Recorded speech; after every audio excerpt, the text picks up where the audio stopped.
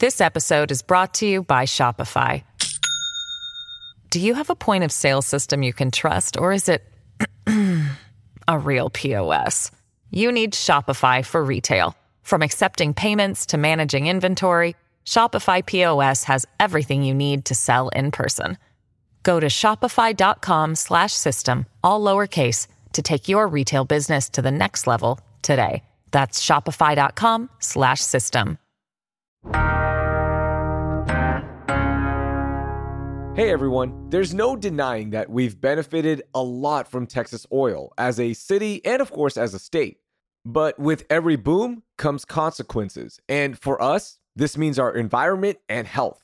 Longtime energy writer and at-large contributor to Texas Monthly, Lauren Steffi, joins me to explain how a forgotten part of the oil industry is creating an environmental disaster that has no end in sight. It's Wednesday, July 26, 2023. I'm Raheel Ramznali, and here's what Houston's talking about. Lauren, welcome back to CityCast Houston. How are you? I'm good. Thank you for having me. How's everything been? Been busy. Been a lot going on, but that's always the case in Texas. So, yeah, absolutely. Absolutely. All right, let's start with this because this is the gnarliest name ever. What is a zombie well, and how many are there right now? So zombie well is a great term, which kind of grows out of another term, which was orphan wells, which kind of sounds like a famous large filmmaker. But basically, zombie wells are wells that have not been plugged properly or that are abandoned in some way, and nobody's willing to take responsibility for them at this point. And we've had an ongoing problem with this for quite a while in Texas. When you ask how many of them there are, I'm not sure anybody really has a number on that, because the problem is a lot of wells were drilled. We've been drilling oil wells in Texas for over 100 years, 130 years. Some of them didn't have good record keeping. And until they become a problem, it's really hard to know that some of these wells are even out there. So the zombie wells, what exactly is happening within them, right? So when a company is done with that well, they will just leave it. They might not plug it. And even if they do plug it below, there's still things happening, right? There's still oil leaking into the soil is my understanding. But what exactly is happening from an environmental perspective? Right. I mean, the problem is that anytime you punch a big hole in the ground with the intent of basically pumping out something that's underground, it's very, very hard to perfectly seal that up. And so over time, whatever you do to try to plug that or close it, if you will, it can break down. And so you have to constantly monitor these wells to make sure that they don't need to be reworked or resealed. As with anything else, there's maintenance involved. You have to, every now and then you may have to go in and fix something or update things to make sure that they're not leaking. Because these things tap, deep into the earth. They can release a lot of toxic chemicals. There's chemicals that are used in the drilling process that could still be in there. There are things that come out of the ground, like methane and even arsenic and things like that can get into groundwater and cause problems. And so they not only need to be sealed properly, and they need to be monitored consistently to make sure that that's not happening. And what happens with these zombie wells is basically nobody's minding the store. We don't even know who's responsible. In many cases, the companies have gone out of business or they're no longer around. And so it makes it very hard to hold anybody responsible for this stuff. So when a well permit is approved by the state or by private land or whatever the case may be, I'm not sure how that exactly works. Why is that not written into that contract that X, Y, and Z is going to be responsible for capping these wells? Well, sometimes it is. There are actually provisions where production companies are supposed to post a fee, basically, almost like an insurance policy or a bond that would cover the cost of plugging the wells. The problem is those payments or agreements were made maybe 30 years ago, 40 years ago, 50 years ago. The costs of actually dealing with this problem get more expensive over time, just like everything else does. And so in many cases, even when companies did put up money to cover remediation, it's just not enough. And so that's really, and the Texas Railroad Commission, which is the regulator that oversees all this, has an active program to try to address this situation. But they've gotten so far behind on the number that need to be addressed that it's really that's part of the reason we're seeing this problem is there's not any good mechanism for dealing with this that's in place. So how much does it cost to cap a well? It varies a lot depending on the type of well, how old it is, what you're dealing with. But these days with things like fracking and horizontal drilling and some of the new technology that's used, it can cost upward of $1 million to deal with some of these zombie wells. And so, you start thinking about hundreds, thousands of these that need to be addressed. You start getting into some pretty big money. Yeah, that is a lot of money. And is that why companies that are still around, they're kind of avoiding it or delaying capping these wells because they just don't want to spend that money? Larger companies tend to have stricter policies about this, and they have learned that environmental consequences come back to bite you. But a lot of smaller operators either don't have the resources or simply aren't worried about what's going to happen in 15 or 20 years. Mm-hmm. And so, there's just not really the mechanism. The other thing we've seen in Texas is that a lot of larger companies are selling off, older properties, older wells, if you will. And then smaller companies come in and buy them, and they don't have the resources. They're also more likely to go out of business. And so over time, the propensity for wells to become zombies, I guess you would say, increases. So if small companies aren't paying for it and if big companies are deferring it, is there federal money coming in, state level money that's helping cap these wells now? The Railroad Commission has a fund that is partially funded by the state and partially funded by oil and gas companies themselves. And that's supposed to address this, but it's really it's kind of inadequate for dealing with the scope of the problem. There is federal money available, and that has been used in other states fairly effectively. Wyoming and North Dakota, for example, have had pretty successful programs to address this. Of course, they have a lot fewer of these wells that they have to deal with, and so it's an easier problem. But one of the things that some of the federal money does is it created additional money for this. And the idea was that because, we'd had a lot of layoffs in the oil and gas industry and stuff, you would actually hire oil and gas workers who have been laid off to work on plugging these wells. So it's like, you have people with the technical expertise who are available. They need work.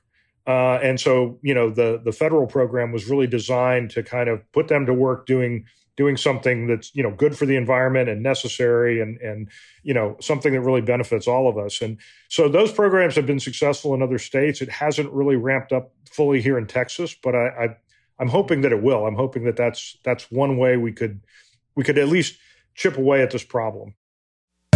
Houston's original neighborhood downtown is for everyone, and it's poppin'. It's our open-hearted home for our biggest celebrations and our treasured hidden gems. From the world-class theater district to incredible green spaces like Discovery Green, downtown is the place to be. In fact, more people visited downtown Houston last year than the entire population of Dallas, Fort Worth, Austin, and San Antonio combined. There's no better time to live downtown than now. From starter apartments to luxury lofts, everyone can take advantage of the arts, business, culture, entertainment, food, and recreation. Now, you might think of downtown as only the heartbeat of Houston's regional economy, which it is, but there's so much more to it, including free events throughout the week with Downtown Houston Plus. From the Market Square Park Farmers Market every Saturday to Yoga Flow every Wednesday, you can find something to do and eat and watch in downtown Houston. Learn more at downtownhouston.org. Downtown Houston. Get energized and revived. This episode is brought to you by Shopify. Do you have a point of sale system you can trust, or is it a real POS? You need Shopify for retail. From accepting payments to managing inventory, Shopify POS has everything you need to sell in person. Go to shopify.com/system, all lowercase, to take your retail business to the next level today. That's shopify.com/system. You kind of talked about what's happening in terms of what's leaking, but how is this going to impact the environment long term? Yeah, and we're seeing this. I mean, a lot of landowners are getting very concerned about what's happening. Is their soil contaminated? Is groundwater being contaminated? And those are really big concerns because they're really, really hard to address. If you know anything about the aquifer system in Texas and the way the geology works, you can have a contamination, in West Texas, and it could cause problems for groundwater hundreds of miles away. And so, we all have almost this underground network of water certainly in the central and western parts of the state, and so that becomes a concern. You've seen along the Gulf Coast, there's concerns about impact on wetlands, and if this stuff bubbles up and it gets dispersed in the marshes or in the wetlands area, what kind of impact is that going to have on waterfowl, marine life, et cetera, not to mention grasses and things that help prevent against, hurricane damage and stuff like that. And so, yeah, there are far-reaching implications if this goes unchecked. So these are the regions where we're getting, meat from, fruits and vegetables. How is this going to impact Houstonians? Yeah, I mean, I think that's another concern is we've had a lot of drilling in South Texas over the years, and, how will that affect food production? How will it affect things in places like the Winter Garden or, those kind of areas where not just Texas, but the whole country really kind of depends on some of that food production? It's another concern. I mean, you start sort of working through the ramifications of this, and it's quite concerning.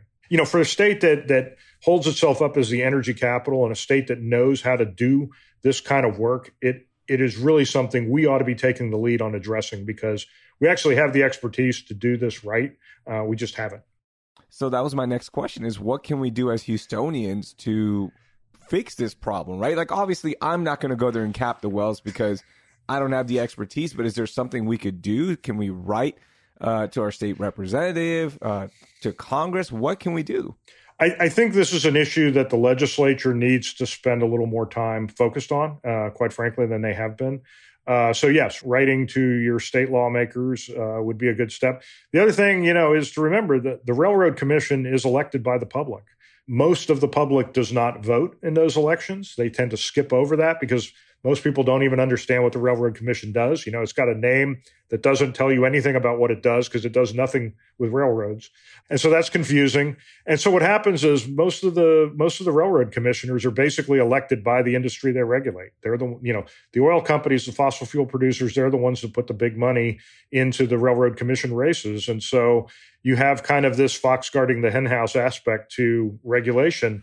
And these are the kind of issues, I think, that what we're seeing increasingly, it's not just zombie wells, orphan wells. This is one big concern. But then there's things like methane releases, which the Railroad Commission has also done a relatively poor job of regulating.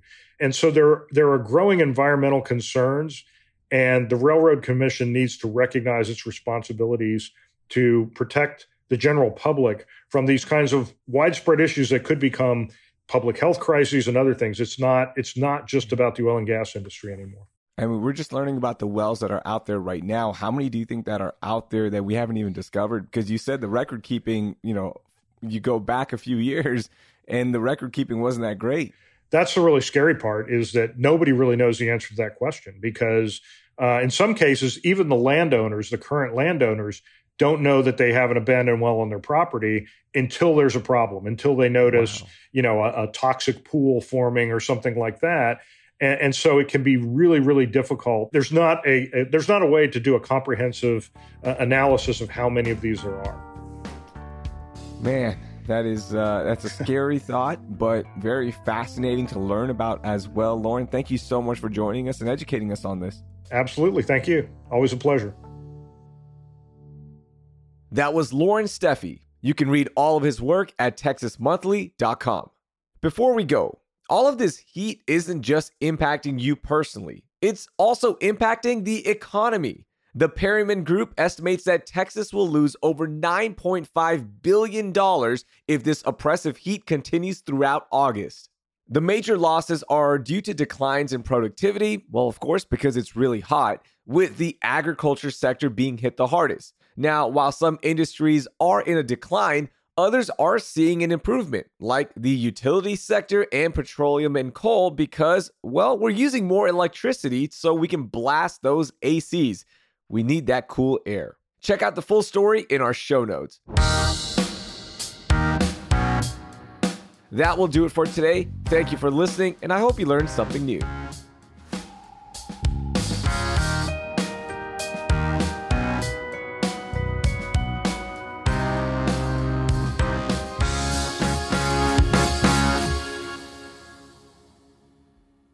All right, here we go. I just need to start my recording. 1 second.